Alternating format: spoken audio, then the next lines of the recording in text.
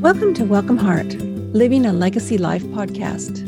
My name is Sue Donaldson, speaker, author, and creator of WelcomeHeart.com. What better legacy than to open our hearts to God and open our lives and homes to others? Jesus said, "Love me, love your neighbor." Sounds like a legacy life to me. Thank you for joining me. Good morning. I'm so excited today to share a beautiful new friend and author and a great book as well. Her name is Jen Pollock Michel, and she currently lives in Cincinnati, I believe. And she is the mother of 5, which I think gives her all sorts of credibility. I remember when I had my first child, my sister said, "Well, Sue, finally someone will listen to you because you're a mother." So Jen, welcome today. Tell us the names of the books that you have published and what else you do, a little bit about your family, and then we'll talk about legacy. Yeah. So my first book was Teach Us to Want, and that's a book about desire and the life of faith. My second book was Keeping Place, a book about home, the search for home. And my third book was Surprised by Paradox. So it's just about the tensions in the life of faith. My fourth book is A Habit Called Faith, 40 Days in the Bible to Find and Follow Jesus. And then my fifth book is actually coming out in December of this year. And it's called In Good Time. Yeah. Wow. Maybe we might have to do a second podcast then. Yeah. Well, that would be great. Yeah. I started, what was your third book? On the one on Surprised by Paradox. Oh, okay. That reminds me of Surprised by Joy, just because of the title. And I've written about Surprised by Doubt because I woke up one day in college. It was an article. It was not a book. One day at a Christian college, and I woke up and I was surprised that I no longer believed that God existed. And that was about almost a year-long journey. And I was shocked by it because there was no rhyme or reason for that to happen. Is that so interesting? Yeah, it is. But I want to talk about you and your latest book. The latest book for me that I've read is A Habit Called Faith. And I want to welcome you here because we're talking about a legacy. And I think our greatest legacy, of course, is to share Jesus in some way, shape, or form.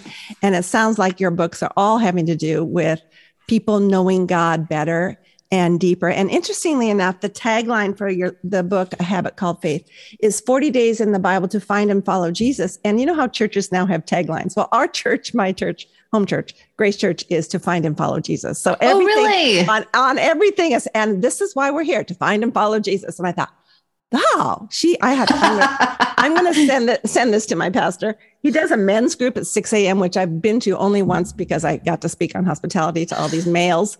And I brought them muffins because, it was 6 a.m. But I'm going to suggest that they do this book because it is fabulous. You say it's a Bible reading experience for the convinced and the curious. So would you say this is for the non-believer or for the believer, your book? I would say really both, which sounds a little bit strange. I think a lot of times people, first of all, it is a devotional kind of format. It's a 40-day reading. So a lot of people are like, oh, devotional, believer, we're talking to the convinced.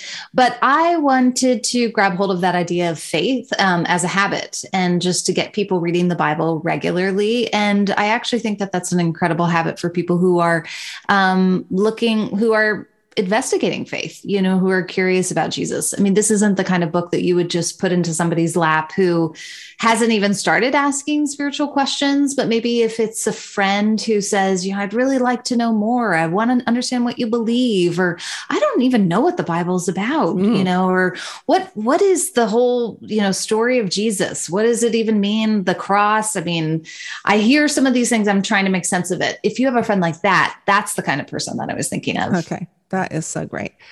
You say in the book, there's a persistent idea today that we've grown out of religion like a child grows out of socks or t-shirts or bathing suits. Exactly. Tell me a little bit more about that idea.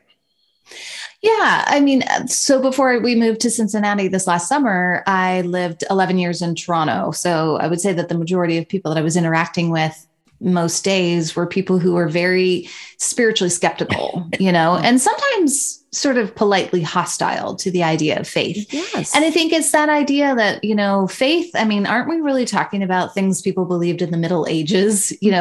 When people used to believe in God, used to believe in angels and demons and heaven and hell, aren't those ideas like from like 500 years ago? And now that we're in a scientific era, haven't we grown out of them?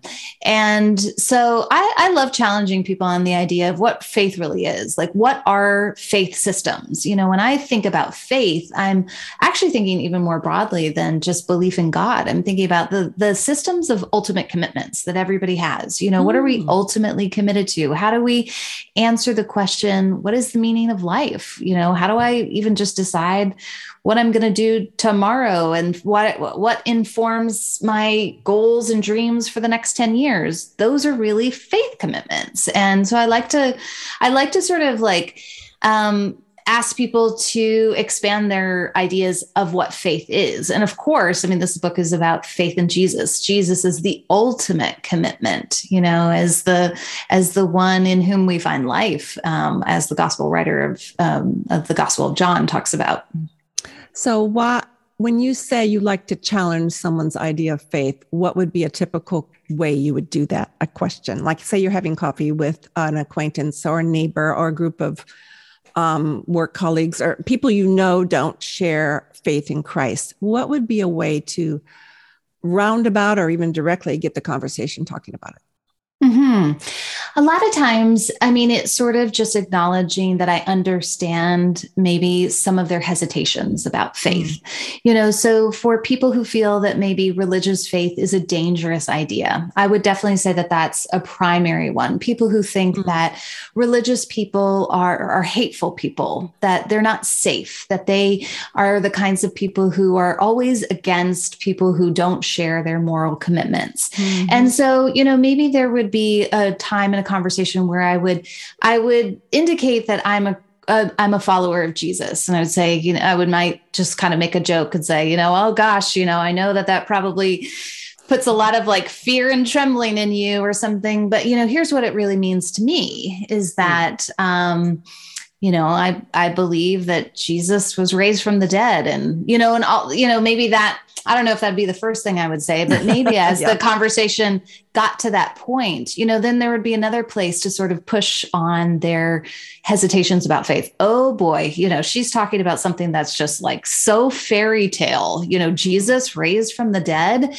I might say something like, yeah, I know it's kind of hard to believe, but it's really interesting. There's a lot of historical evidence, for the resurrection of Christ. So I'd say things like, I understand that you're nervous that religious people are hateful, or I understand like you kind of feel that religious people are ignorant.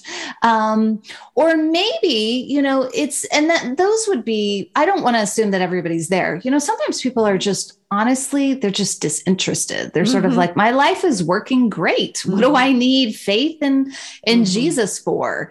And so if the conversation turns in that direction, it might be something like, oh, I get that, and I think my faith has meant the most to me in my times of grief for sure. And I'd love to share that with you, so a lot of it is just talking about me, my own faith, how it interacts with my everyday life, how I've come to share these commitments, these ultimate commitments to Jesus, why I believe the Bible is true. I mean, anytime people like give me a little bit of time, like I try to stick my toe in the door, I guess. Oh, good for you. And I bet it's been slammed on more than once. Yes, it has. I have found just because of the ages of my daughters and their friends that people don't need God in Northern California, because they work in the Silicon Valley and they make more money than I do. And until there's a grief, like what you just said, there is no need for God. So this has been going on for generations though, because my oldest brother was the black sheep of the family. And for years I thought he is never going to come around, but we loved his wife.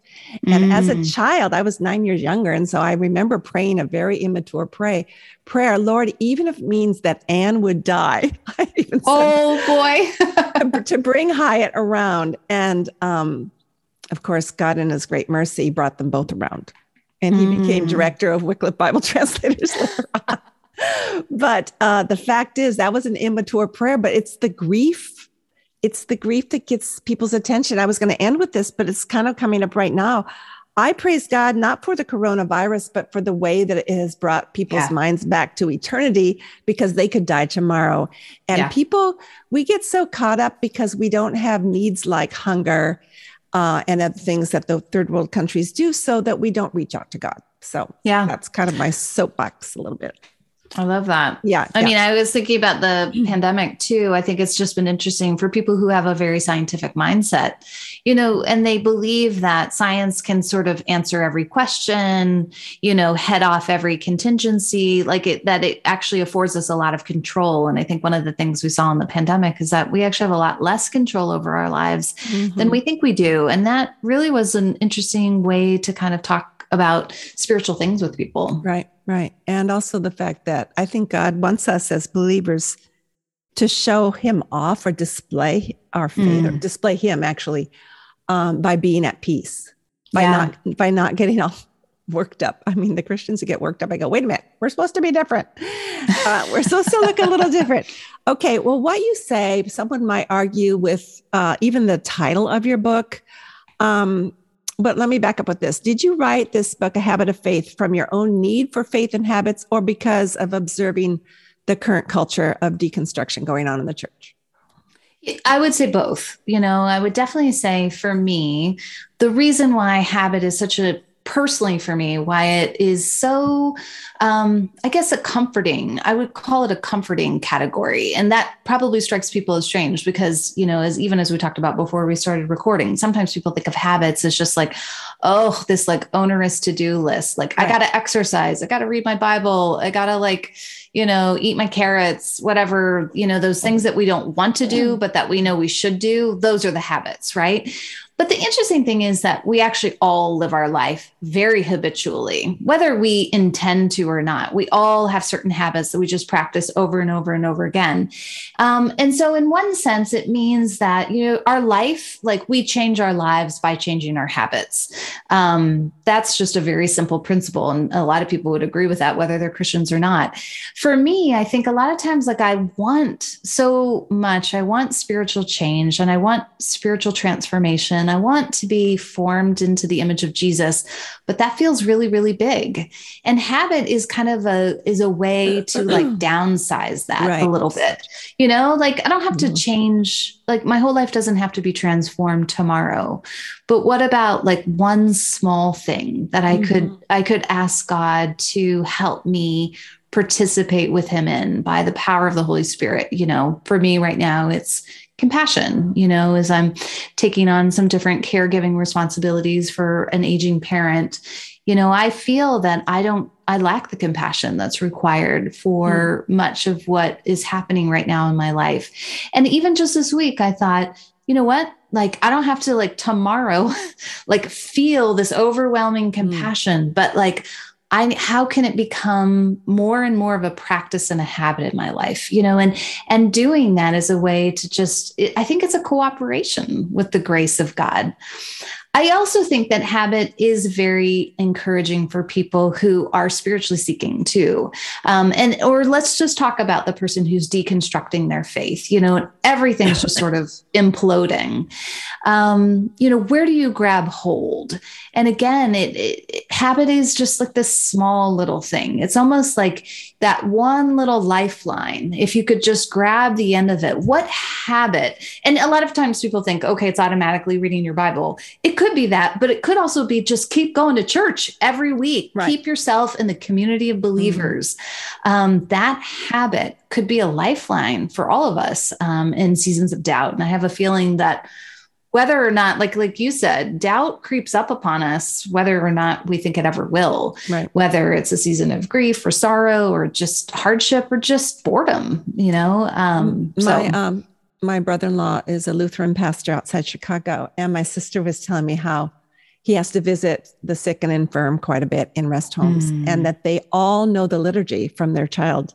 And I, as a Baptist, growing up Baptist, thinking liturgy, and what's that? That's the L word, which I love more as I grow older. but she was commending it because she grew up in the same household as I did, because these old people were so comforted. So when you said that word comfort, the comfort of habit versus the ritual that is deadening, there's a deadening to habits, which I do want to talk about. But I like to say that habit, I don't worship the habit, meaning spending time with God, but habits help me worship.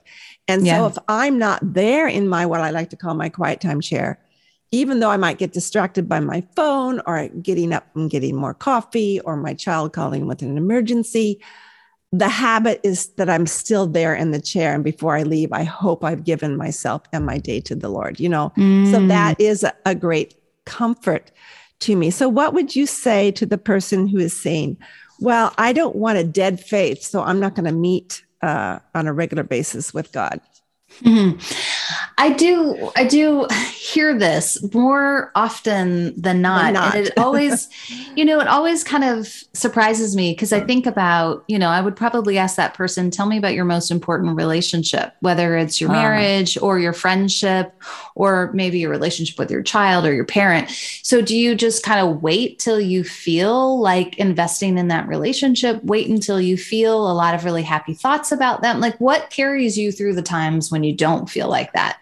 And really, again, like, habits are very sustaining for any relationship. So, again, marriage, having habits where you connect daily, weekly, whatever the rhythms are that you have for these relationships, they sustain them.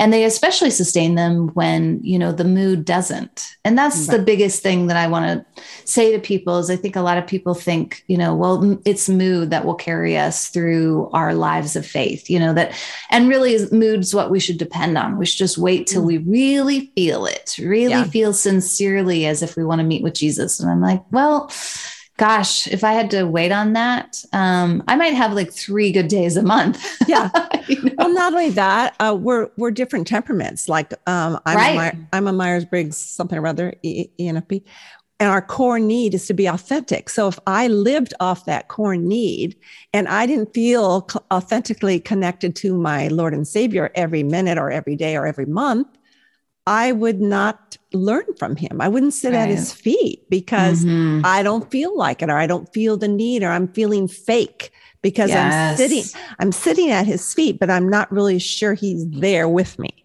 And so if I would go into all that, especially with all the thing on the Enneagram and how God made us, but habits, I love what you said, habits sustain us when the mood doesn't. It seems to be particularly helpful to a woman, but maybe I'm politically incorrect saying that, but because men can be moody. But so why 40 days? Because I was intrigued by that. Of course, that's a biblical number. But for those who don't know that, why 40 days? Why Deuteronomy? And why the Gospel of John? Now, those are 3 big questions, but could you say the answers succinctly? Sure. 40 days to me did feel like a very biblical number. 40, Moses was 40 days on Mount Sinai, receiving the 10 commandments. Jesus was 40 days being tempted in the wilderness. Israel, 40 years wandering in the wilderness. So, 40 days felt like, kind of probably a pretty natural number. And also that felt like it was long enough to actually maybe establish a habit. Because I think you don't establish a habit just because you've done something 5 days or 10 days. You really you actually need a lot of repetition to form a habit. And it's interesting because there's a lot of interesting research about that. So that's not just how, let's just say you have a really intensive 3 days of the week that you meet with Jesus. Like, you're actually probably better off with like 5 minutes every day, because that's just more habit forming. It's the repetition. It's not just the duration of the activity. So 40 days felt like a good number biblically, and it felt like substantive in terms of habit formation. Deuteronomy and John, actually, that was kind of interesting. I think I always think that it would be interesting to have some sort of book that carried just the storyline of the Bible, that it really is all a story that anticipates and arrives at the climax of Jesus Christ. And that I think a lot of people don't see how the Old Testament fits into that story. So I did I thought, maybe how did I end up with Deuteronomy? Well, I have to say that I was actually teaching out of the Gospel of John. And as I was preparing from the farewell discourse in John chapters 13 through 17, I started to learn that there were a lot of echoes, a lot of resonance with the book of Deuteronomy. And I was like, oh, that's so interesting. Like, I wouldn't say that I had, any sort of particular interest or, love for Deuteronomy, but it was just in studying John and realizing that those things there are a lot of connections. I thought, well, that would be so interesting. The other thing too, that is particularly shared between the Gospel of John and the book of Deuteronomy are these 5 words of faith. So it's live, love, know, see, obey. And I also thought that those 5 words had a lot of potential, like how we could just talk about faith, like faith, the mechanics of faith, like just exploring the nature of faith through those 5 words. They were very active to me.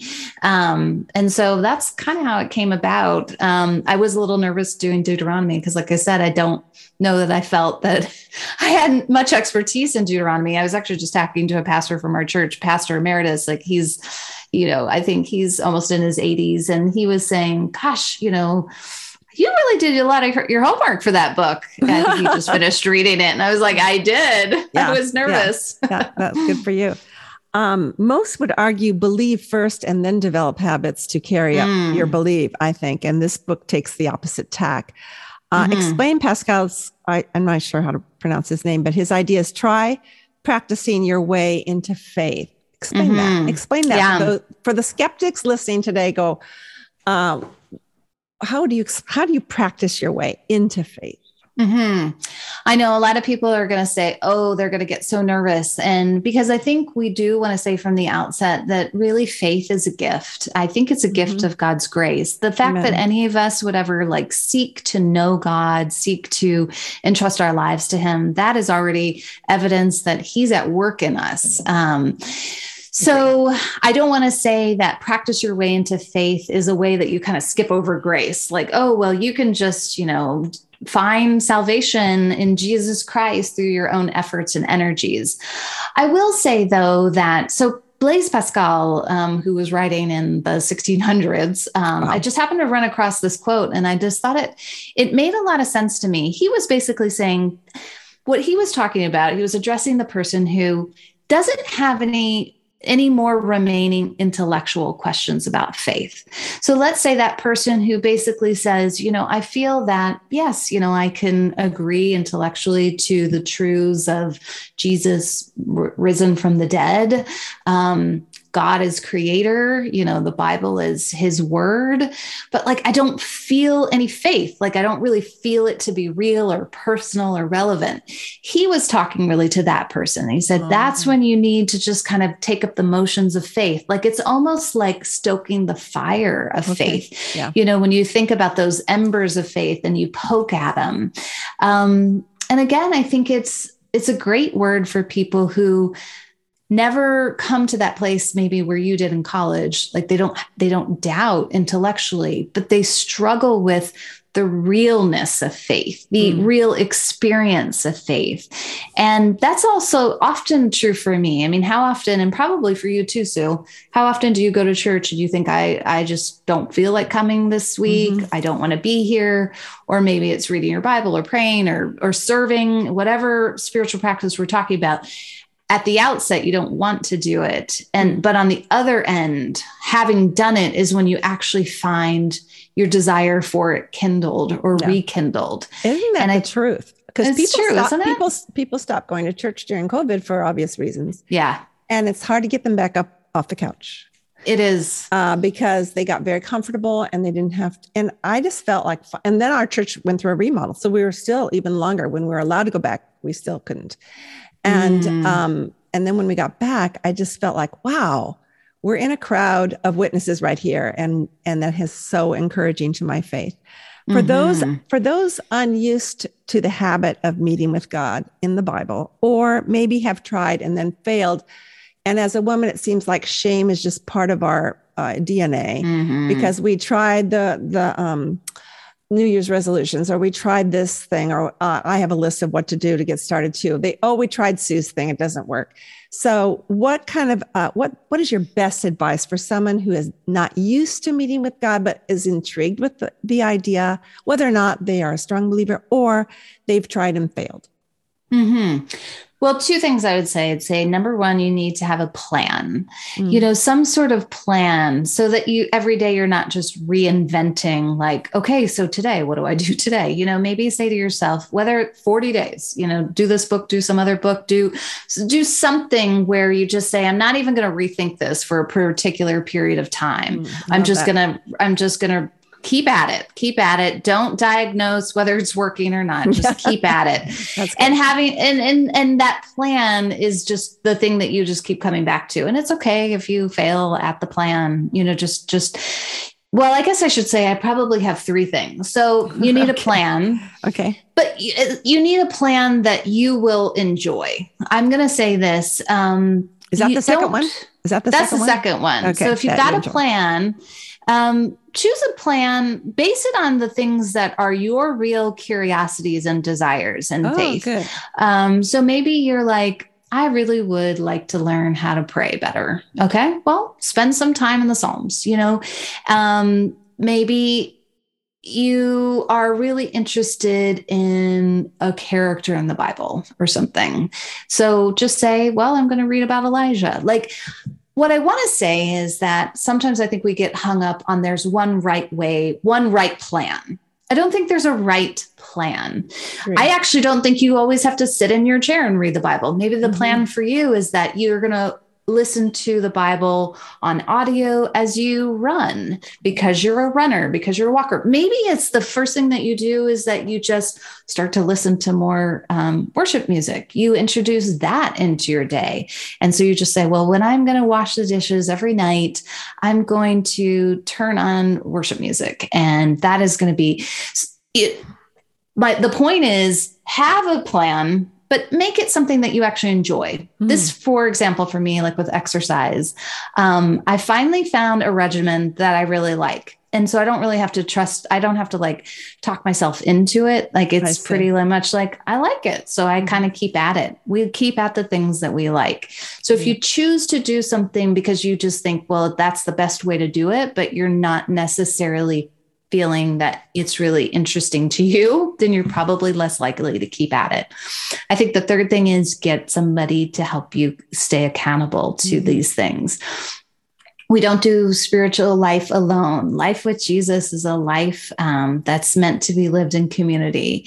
And so you need that other person who's just going to say, you can do it, or I'm praying for you, or it's okay. You missed 2 days, but let's get back up together. It would be great if it's somebody who also has their plan that they're trying to do and you're holding each other accountable. I just have found that I can't do things alone. I need other people to encourage me. I need other people to just challenge me. So I guess those are my three things. It reminds me of, I've mentioned this before on my podcast, that my little sister, when I came home from college and I saw her sitting on the bed and I said, what are you doing? And she goes, I'm having my quiet time. I'm doing it for 5 minutes a day. And I was the older sister. So I kind of sniffed at her and said, 5 minutes. Right. And she said, I find if I do it for 5 minutes, I do it.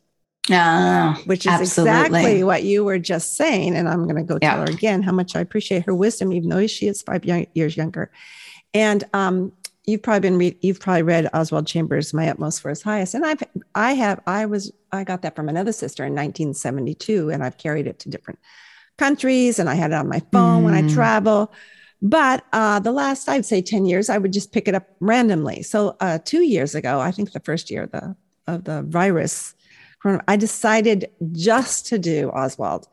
Even though it's not a Bible study. And I started and I got a new notebook. I love new notebooks. And I just called it My Year with Oswald. And so I did it every day and took little notes on it. I started, I think, halfway through January, so I had to catch up. But, and I took that book with me when we went on a cruise, because I thought, I have it on my phone. I have the notebook. And I don't know what I'll do with those notes, but I just I always look forward to my quiet time because I love Oswald. And I've read his biography twice, so I kind of know where he's coming from a little bit. And it was just a sweet thing. So when you say your second point, do something you enjoy. If you don't like Chambers, don't do Chambers. Do something at least to get the habit started. Now, I was curious. I loved all the stories. I know we're going on too long here, but you have a great book here. I love all the personal stories of the people. I'm not sure how you figured out which stories to use. My question, it just as a fellow writer, is, were you collecting stories of faith for a while and then you go, oh, I can use this story here? Or were you on a mission to say this story will work for these chapters of Deuteronomy or John? Just how did you pick them? I was not collecting stories of faith. Initially, the first story is the story of Mark Lawrence. And so that was the first story that I had. And as I was actually conceiving of the book, I was talking to some friends about it, and they live in South Carolina where he is an Anglican bishop. And they said, oh gosh, you're talking about practicing your way into faith. This, I shared that Pascal quote with them. They said, you've just got to hear the story of our bishop. And that's essentially his story from college, is that he had this sort of moment, come to Jesus moment. And he said, well, I don't know that you're real, God, but I'm going to start acting as if you are. And then moment after moment after moment, kind of line up. And it's really an incredible story. So I started with that one. And then I realized, this could be really powerful. I think stories are super powerful because they are so illustrative, and so then I started to intentionally look for stories, and some of those people I know, some of those people, sometimes I would just reach out to people in ministry and would say, do you know of people who might have an interesting short story to share? For example, Premi is one of those. So I have a friend who's a pastor in Southern California, and I was talking to his wife, and she was like, oh, we have a perfect person in our church. And it was Premi who shared her story with me. So some of the people I don't know, but I sort of found them through other people. And then how they ended up in the book, that was totally a God thing, because I had the stories. And then I just looked at the themes of the book, and just the book was already written. And then I just figured out where to slot them in. And I had exactly what I needed. Wow. And they were related to the material in really interesting ways. Yeah. So that was a God thing. And there's such a variety. I mean, this should get people to buy the book today, just because of the variety. People remember stories more than they remember facts. And the fact of the matter is, every person who came to faith that you shared came in a different way. But the theme that the common thread from all those stories was the theme to me of invitation. Someone challenged you. Would you read the Bible for 10 minutes a day for 6 months, I think is what your friend challenged you to do. Another person was invited to a summer camp, or another person was handed a Bible with fear and trembling. I've done that. Yes. I've handed Bibles with fear and trembling. Yes. You might want to check this out. But I think that maybe, I don't know, maybe I'm just prejudiced towards what I speak on, but invitation, we need to be living a life of invitation, but sometimes we actually use words. And it might be, would you like to come to church? I remember just this last Easter, our pastor was saying, make sure you invite your neighbors to church. And I'd already invited my neighbors for brunch, but I hadn't invited them to church because I knew what they would say. But I just felt like, this guy is a recent widower. He's in his 80s. And this is maybe God speaking to me. So I texted him the night before and I said, hey, I can't believe I didn't include you on our invitation to church as well as brunch. We go at 9. If you'd like to come, you can come with us or meet us there. We go to Grace Church downtown, or I'll see you at noon with fruit, because he was bringing fruit. And he wrote right back, I'll see you at noon, Okay. I thought, okay, Lord, I give the invitation. I think we get hung up, Jen. We get hung up, Jen, at least I do, or have been in the past, of the Great Commission. And God's, we want to listen to people's last words. And Jesus' last words were, you better go and make disciples into all the world. starting with Jerusalem, which to me is the neighborhood. Our Jerusalem is our neighborhood. And it's much harder for us sometimes to go across the street and talk to a stranger who should be a friend than it is to go to Mozambique or someplace and pass out tracts, because it's odd and it's weird, even in our own culture, to talk about Jesus, whereas they don't mind you talking about it. If you go to Spain, even to visit friends, they don't mind it because it's part of their culture, even though it may be one that they don't know Jesus personally. And so I would say that the invitation in each of your stories, coming back to your book, is so evident. It just jumped out at me. And I thought, hey, we need to just be saying, hey, would you like to come? And they can always say no. Like my friend John. Like my friend John. That's right. You know, so, my podcast is about, I wanted to ask you, which was your favorite story? Because I had a couple favorite ones. Oh, goodness. That's a tricky one. I really did like Premies. I mean, I know I just mentioned Premies. I mean, I loved all of them, but I think her story of that, I mean, you even mentioned these people in Northern California, your neighbors, like, why do they need Jesus? And Premi's story was very much like that. Like, she was very successful. She, became a doctor. Like she did all of the right things. And then all of a sudden her life wasn't working out for her. She wasn't able to get pregnant and fill that 5-bedroom house, that they had bought. And then she was able to get pregnant, and then it wasn't fulfilling in the way that she expected. Mm-hmm. And so I just thought that was such a beautiful story. And she was all along very involved, or I would say kind of here and there involved in church communities. And it was neat to see how other people were playing a role in her life too, constantly, like you were saying, to invite her to consider, would Jesus be enough? I think is actually how her pastor put it to her when they were over for dinner. She had hosted her pastor and his wife for dinner. Would Jesus be enough if you never have that baby? And she was like, I don't even know what, I remember her telling me, like, I didn't even know what that question meant. Like, how could Jesus be enough? Jesus is not even here. Yeah, He's invisible. Like, I need a house. I need a baby. I need a good job, all these kinds of things. And then to sort of come to that moment eventually through a process. Again, I also like the stories. I guess maybe I gravitate toward that one too, because there's just not this one moment, right. There are a series of moments where it's a process over a period of time. And I think, again, that's encouraging for people, because sometimes people stand on the outside of faith and think, I got to have a light bulb moment, right. And that doesn't happen for everybody. It doesn't. And we prayed for my brother for, 15 years, and my mother cried many tears. And I love the story of Darius. I don't know how to say his last name. Darius Rackus. Yeah. He's a friend. Where he says, God picked me up and took me from being an opponent to put me on his side. I mean, the whole idea of it being grace, coming back to that this is not something we work up. Faith is a gift. I don't understand why some have it in spades.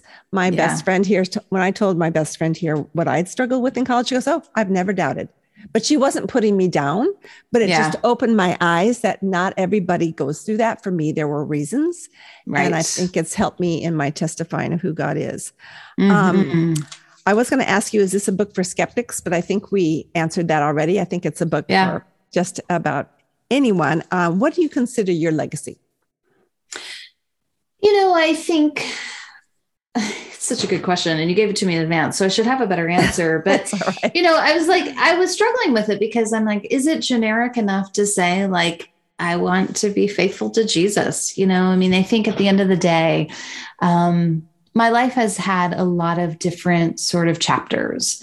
And so, right now I'm in the writing chapter, but I'm moving into the caring for my mom chapter, and I've cared for my children. I've had that chapter, and supporting my husband, and a variety of different chapters, but the theme in all of them is just an obedient responsiveness to the voice of Jesus. I think if somebody were to stand up at my funeral, I'd like to hear them say, this was a person who lived a life where she was listening to Jesus and she was just following him.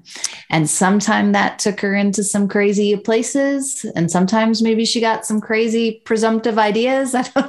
But at the end of the day, like she had a fruitful life, because I think about John 15, that if we abide in Christ, our lives will bear fruit. And so that connection to Jesus, and people saying, no, she was connected to Jesus. And then she bore the fruit of his love in her life. I can think of someone who just is listening today would think, well, I don't know the voice of Jesus. How does she know? How does she know when she's following Jesus? What has been a challenge or an obstacle for you following Jesus? I think that has probably been a huge challenge, just to sometimes wonder, like, is that the voice of Jesus, or is that my own voice, kind of convincing me or telling me to do something. And I think the last season that we've lived in, as we moved to Cincinnati, and I mentioned that, which was a very disruptive move for our family, because we left a home that we'd been building in Toronto for 11 years and really hadn't intended to leave. But the voice of Jesus, like just over a period of time, speaking through scripture, I would say specifically, I'm often hearing the voice of God just through scripture, and it happened to be just a series of proverbs, do not despise your mother when she is old, gladden the hearts of your parents by obeying them and honoring them, and just all these various proverbs through the wisdom literature, and just knowing like that was God's voice. God tells us to honor our parents. And so that's the next season, to listen to that voice and to obey. I'm curious if you had to talk your husband into hearing the same voice. No. There have been other seasons. There have been other seasons for sure where I'm like, don't you hear the voice of God? And he's like, no. Yeah. He's like, no, I don't hear that voice as clearly. Yeah. But this was one where we heard the voice of God together. And that was just also such a gift. It is a gift. I remember early on in our marriage, because I married late. Of course, I knew everything when I got married until I got married. And then one time my husband, who's very quiet and very smart, said, "Are you trying to be my Holy Spirit?" And I said, it startled me. I thought, well, I guess I am. And I'm doing such a good job of it, but obviously not. So that's been an unlearning for 34 years. The last question, how does your life or legacy embody God's welcome? And I don't mean just hospitality. I mean his invitation to know him. I really believe that God, gives us the ability to see people as he sees them. And I think welcome is really a part of that. People want to be welcomed as they are. Welcome is only welcome when you welcome people as they are, not as they should be.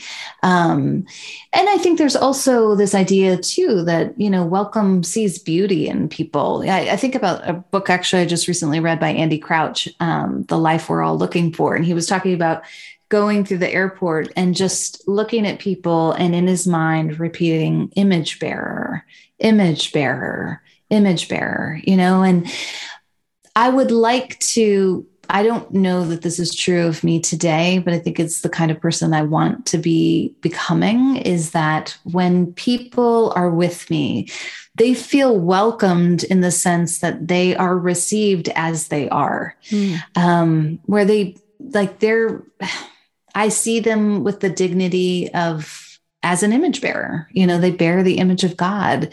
And I think there's not enough of that in the world. I think we often receive people as we want them to be, or we will, we say, well, I will receive you as soon as you get to as I want you to be. And so that could be a whole marriage therapy thing right there. That it sure could, couldn't it? Because we marry someone and then we want them to, keep acting the way they did when they were courting us, or to measure up to what our dad was, or something like that. And it can really get you into trouble. I love what you say about that, because I feel that people will not share their vulnerabilities of their deep, deep need for God, even though they don't even know what that is. They don't even know that that's what's calling them inside, unless we welcome them as they are. They will not spill over their deepest need if they feel from us judgment to begin with. Yeah. And that's how Jesus was so engaging to the woman at the well. I mean, he said it to a woman and a Samaritan. And if we can be more like that, Jen, that's evangelism to me. Mm-hmm. And displaying God's welcome heart. I think it looks different on other people on the way we do it, but the attitude of welcome and allowing them to be vulnerable. I have what I call wine nights where girlfriends come over, and some I don't know. Like I meet them at the gym and I'll just say, would you like to come over? It's just a bunch of women. And I have a glass of wine. And then I always do conversation starters, but I don't do faith-based ones. I just do ones that will draw them into deeper. And one time this woman came up to me afterwards and she goes, I don't believe the same way you do politically, but can we still be friends? And then this was afterwards, and we hadn't talked politics. And then I said, and she goes, this was so great. And I said, well, I find that women are lonely. And she goes, I'm lonely. That's what she said to me. And we just walked yesterday. Now we're dear friends. That's amazing. It's all because of an atmosphere given by God of welcome, because that's how he has welcomed us. And I want to close with a great quote from your book, which is, this book has been an invitation to abide. You're talking about John 15. To lay aside some of our daily franticness. Don't we always have those? And I have 50 people coming over Saturday. So yes, there's some franticness involved in my week. And let the words of Jesus abide in us. I mean, to let means to embrace, to rest, not to run out. We do pursue God, yes, but to be able to pursue in a matter of rest. Maybe you could write that next book, because that sounds a good idea. That actually might be the next book. The In Good Time book. Yeah. Jen, you have been fantastic, and what a blessing. So thank you so much. Thank you, Sue. Until next time, think about your legacy, the one God has called you to live, all for heaven's sake. I would love to speak at your next Christian Women's event. See my keynotes and retreat series, as well as the show notes from today's broadcast at welcomeheart.com. Thanks for coming. You're always welcome here.